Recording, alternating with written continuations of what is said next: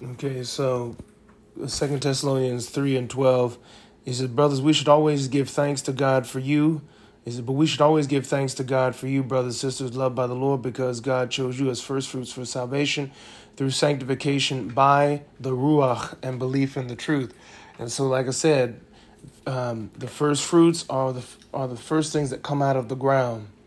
And so that in ancient Hebrew culture, ancient Israel, that's what God required in the law, that the first fruits will go to God, right? And that's what we are. We're the first fruits. And so we belong to God. We're the best. We're the best of humanity. We're the best. And because we are the best, we are to belong to God. And we are the best because the Holy Spirit dwells within us. God is manifested in our flesh, just like Yeshua HaMashiach. In the world, Yeshua the Messiah was God manifested in the flesh. He was God-man. He was the God-man. And when you and I receive Yeshua into our heart as Lord and Savior, what happens? Repent of our sins, are baptized in His name. We receive the Holy Spirit. We too our bodies become God manifested in our bodies. God manifests Himself in our bodies. He says, so then, brothers, sisters, stand firm and hold on to the traditions which you were taught, whether by word or word of mouth or by letter. And see, we talked about this also last night. What are the traditions that were passed down to us? We're not, we have 2,000 years worth of tradition of holy and godly men living a holy and godly life. And the traditions that are passed down to us are what? All the commandments of Jesus, Yeshua the Messiah, all the commandments of His apostles, and all the commandments of the Old Testament that agree with Yeshua and His apostles. You see, and this is the tradition that's been handed down to us. Holiness, godliness, purity. You see, we're not always going to agree on every point of doctrine. We're not always going to agree. But the bottom line is that there are holy and godly men in these different traditions. And these are the ones who we're supposed to be learning from. We're supposed to be learning from Paul. We're supposed to be learning from Peter. We're supposed to be learning from some of the first century saints, the desert fathers, on and on. There are all these holy men. They're preachers today who are living holy and godly lives and who preach holiness, who preach purity and righteousness. And that's what it's about. That's what it's about. It's about doing it. It's about living the truth. It's not just about head knowledge and knowing the Bible. It's not about that. What it's about is living a holy life. That's what it's about. Sanctification. This is what he's talking about. Sanctification and belief in the truth. That's what it's about. Sanctification, belief in the truth. And that is where we're going. We have 2,000 years of Christian history that's pointing us all to Yeshua. You see, it's not, in spite of all of the church's mistakes and mess ups and horrible decisions and all these different divisions and so on, we still have the teachings of Yeshua and His apostles. We still have that. And we are to adhere to that. And the goal of their teaching is what? To be just like Yeshua the Messiah. And that's how we're to interpret all Scripture. Does it make me more like Yeshua? Does it imitate how Yeshua lived His life? So if the truth comes from an Orthodox priest, or if the truth comes from a Catholic priest, or if the truth comes from a Protestant preacher, if Christ likeness, if they're preaching Christ likeness, then that's a truth that I can accept and live by. And that's the point. So these are the traditions. Like I said, in the home is the little church. The home, our home, is a little church. And the traditions have to continue on through our homes, these little churches, that when we come together, we form what? The corporate body of Christ. You see, we form the corporate body of Yeshua. And that's the communal church, the big church, so to speak. But that's where it begins. It begins with these little churches in the home, continuing the traditions of the apostles and the teachings of Yeshua and His apostles, and doing what? Obeying them, so that way and then all of us together being obedient form a very strong church. We cannot have a strong church without first having strong homes. And you can only have strong homes by having obedience and faithfulness to the teachings of Yeshua and his apostles in our home. So our home is a little church, and this is where it starts. It starts right here. The traditions of Yeshua and his apostles must continue first in the home. So it's why we've always got to be on the same page, to be obedient to the scriptures no matter what, even if it hurts. He says, so then, brothers and sisters, in verse for 2 Thessalonians 2:15, so then, brothers and sisters, stand firm and hold on to the traditions which you were taught. You see, and in accompanying obedience to the teachings of Yeshua and his apostles, what is there? There's fasting. There's a tradition of prayer. There's a tradition of singing the word of God. There's a tradition of communion. You see, there's a tradition. These are traditions that are handed down to us for what? To point us all towards one goal, towards God's goal. And that goal is Romans 8:28 and 29. And we know all things work together for the good of them that love the Lord, to them who are called according to his purpose. For those who he foreknew, he also predestined to be conformed to the image of his Son. That's what you and I are predestined for. Meaning that from eternity past, all the way in eternity, in heaven before the universe was created, that's what God had planned for you and me. God had planned for us, all of us, to be just like Yeshua, to think like him, to speak like him, and to behave like him. That's right. That's what he called us for. And that's the tradition. That's the goal of God. So all interpretation of the scriptures must lead to that goal. And that's how you know that interpretation is correct. Did Yeshua do it? Did Yeshua teach it? Did his apostles do it? Did his apostles teach it? Is this teaching going to make me imitate more closely the life of Yeshua? And that's how I know that doctrine is correct. You see, and when you take that attitude, almost 80%, 85%, 90% of the junk that's taught in church would disappear, because that stuff does not point you. 90% of what we teach in the church today and in our homes does not conform to the life of our Lord Jesus Christ. That's exactly right. It leads you to death. He says, so then, brothers and sisters, stand firm and hold on. That means stand firm in it. Don't let go of the traditions that are handed to you. He says, so then, brothers, stand firm and hold on to the traditions which you were taught, whether by word of mouth or by our letter. So now you can see that there are traditions that the apostles handed down orally, and there are traditions that the apostles handed down by letter. And so we adhere to the traditions that our apostles handed down to by letter. Now, there are some Christians who were disciples of the apostles, and there are things that we can learn from them, the apostolic fathers, the Didache, so on. There are things that we can learn from them, and so we do, and we adhere to that. Verse 16, now may our Lord Yeshua the Messiah himself and God our Father, who loved us and by grace gave us eternal comfort and good hope, comfort and strengthen your hearts in every good deed and word. So may he give you comfort to do the right thing. May you be comfortable at doing the right thing at all times. And then may he strengthen our hearts to do the right thing at all times. You know, sometimes we feel uncomfortable. There are certain traditions, certain things, certain points of obedience where we feel uncomfortable doing because we're afraid. Oh, what will somebody say of me? Oh, what will they do to me? Will they reject me? Will they like me? Will they not like me? You see, we get uncomfortable sometimes and worried about what other people think. But what Paul is praying for here is that God would comfort our hearts about that. Like, hey, listen, blessed are you when people revile you and say all kinds of evil things against you for my name's sake. Blessed are you. He says, because the Spirit of glory and of God rests on you.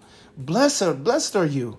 You see, and I think I'm merging two verses, but Yeshua does say, blessed are you when people curse you, speak all kinds of evil against you for my name's sake. Rejoice and be glad.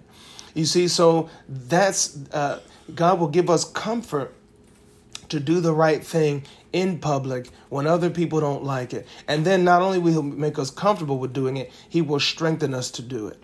He will give us the strength of mind to do it, the willpower to do it.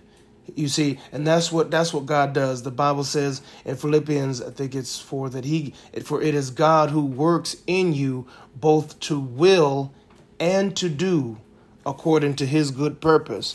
He not only works in you to will, but to will and do. For it is, I'm going to find that for you. Me?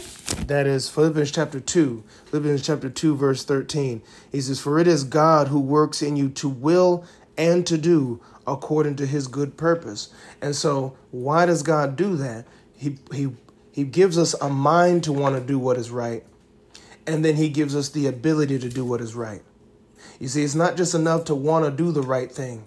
We have to actually do it. And see, and that's what matters. What matters is not how much head knowledge you have.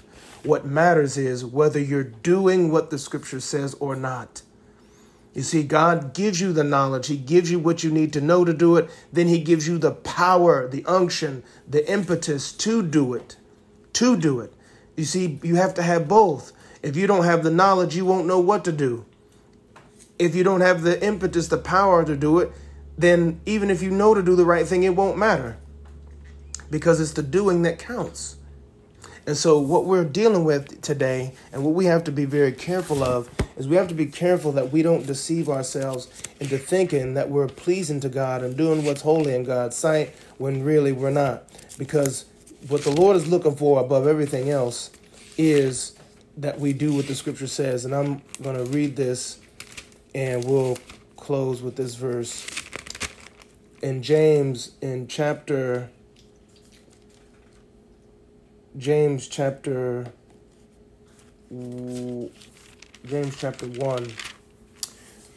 and verse 22.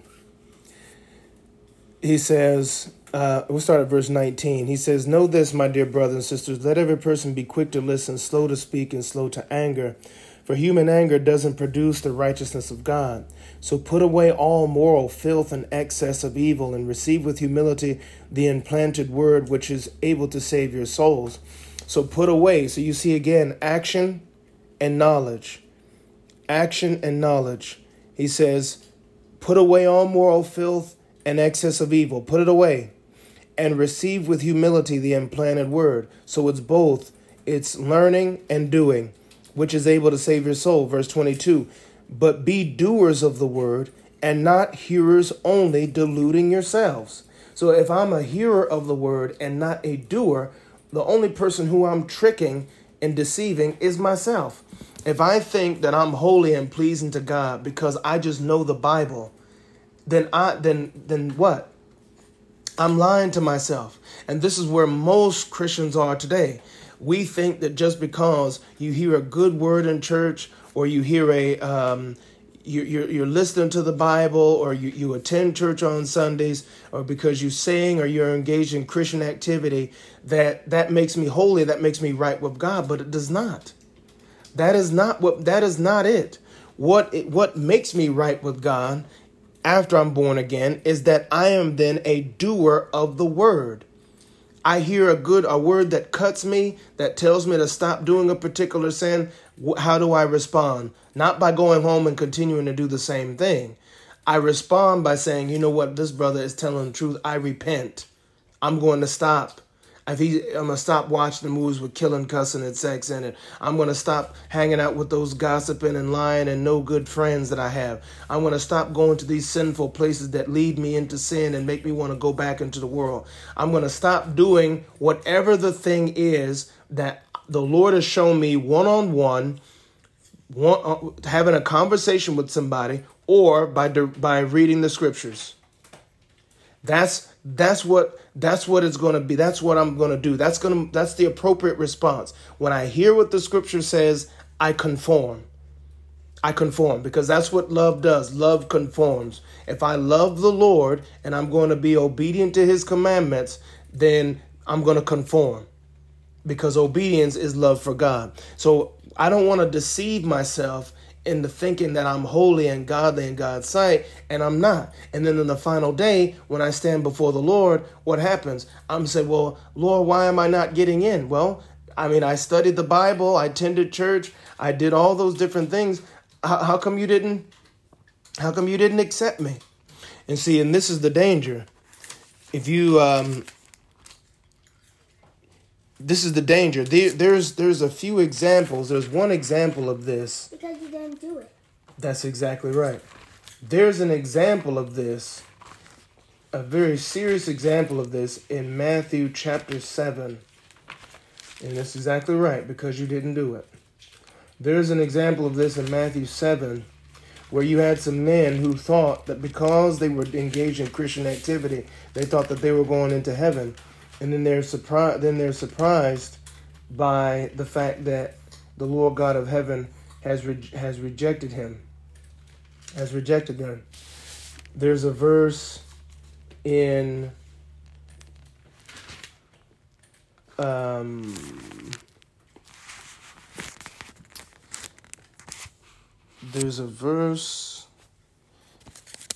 it's in Matthew chapter 7. Okay, yeah, here we go. Matthew chapter 7 and verse 21. He says, not everyone who says to me, Lord, Lord, will enter the kingdom of heaven. Now, mind you, the Bible says no man can call Jesus Lord, Yeshua Lord, except by the Holy Spirit. So these are men who have the Holy Spirit. He says, not everyone who says to me, Lord, Lord, will enter the kingdom of heaven, but he who does the will of my Father in heaven. So you see, you got a whole bunch of Christians who are saying, Lord, Lord. You see, they're not only proclaiming the name of the Lord, they're not only admitting that they know the Lord, but they're excited about it. Lord, Lord. He says, Lord, Lord will enter the kingdom of heaven, but he who does the will of my Father in heaven. He says, many will say to me on that day, what day? The final day, when they're judged. Lord, Lord, here we go again. Lord, Lord, didn't we prophesy in your name? And drive out demons in your name, and perform many miracles in your name. So, Lord, we did all this Christian activity, prophesying. That's a gift of the Holy Spirit. Driving out demons. You can't drive out demons but by the Holy Spirit. And doing what? Performing miracles. That's from the Holy Spirit. So these are people who had the Holy Ghost. These are people who had the power of God. And what were they doing? And they confessed Yeshua as Lord. He says, many will say to me on that day, Lord, Lord, didn't we prophesy in your name and drive out demons in your name and perform many miracles in your name? Then I will declare to them, I never knew you. Get away from me, you workers of lawlessness. Get away from me. But Lord, I prophesied, I drove out, I did miracles, I preached, I was a missionary, I did all this. The Lord will say, get away from me. Why will he say get away from me? Because you didn't do my will. You heard the word and you didn't do my will. You didn't get sin out of your life. You never addressed the sin in your life. You never addressed it. You say, Pastor Austin, is it possible that a person can do all that activity and God still not be pleased with them? Just look at the children of Israel in the wilderness. God rained down manna from heaven. He gave them water from the rock. He did all these different things. God did all that. And then 1 Corinthians 10 tells us that God was not pleased with them. He overthrew their bodies in the wilderness. He did all that stuff for them, but he was not pleased with them. Moses struck the rock. Water came out of the rock and millions of people were given, and all the children of Israel were given water. But what happened? Moses didn't enter the promised land, sadly. Now, he was with God. I mean, obviously, he went to heaven. I mean, we learned that from the Mount of Transfiguration where Yeshua was talking to Moses. But he didn't get to see the promised land. And so this is what we're talking about. We don't need to delude ourselves by what we're doing for God in terms of ministry and service. We don't need to delude ourselves into thinking that that is holiness, because it's not. What holiness is being obedient to the commands of Yeshua, doing what he says. All right, we're going to finish up with James. We're going to finish up with James in chapter 22 and 23. All right. He says, but be doers of the word and not hearers only, deluding yourselves. For if anyone is a hearer of the word and not a doer, he is like a man who looks at his natural face in a mirror. For once he looks at himself and goes away, he immediately forgets what sort of person he was. And that's exactly what happens. When we hear the word of God, we hear a word that cuts us open, and then we go away and don't do it. You just completely forgot what you heard. You just completely forgot the instructions about what you need to change. He says, completely forgets what sort of person he was. But the one who looks intently into the perfect Torah, the law, the Torah, the law that gives freedom, and continues in it, not becoming a hearer who forgets, but a doer who acts. That's what we want to be. We don't want to be a hearer who forgets, but a doer who acts. And what does the Bible say? He shall be blessed in what he does. And that's how we want to be. We want to be hearers who hear and do.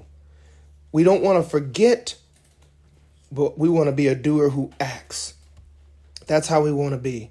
And the Bible says we're blessed if we do it that way.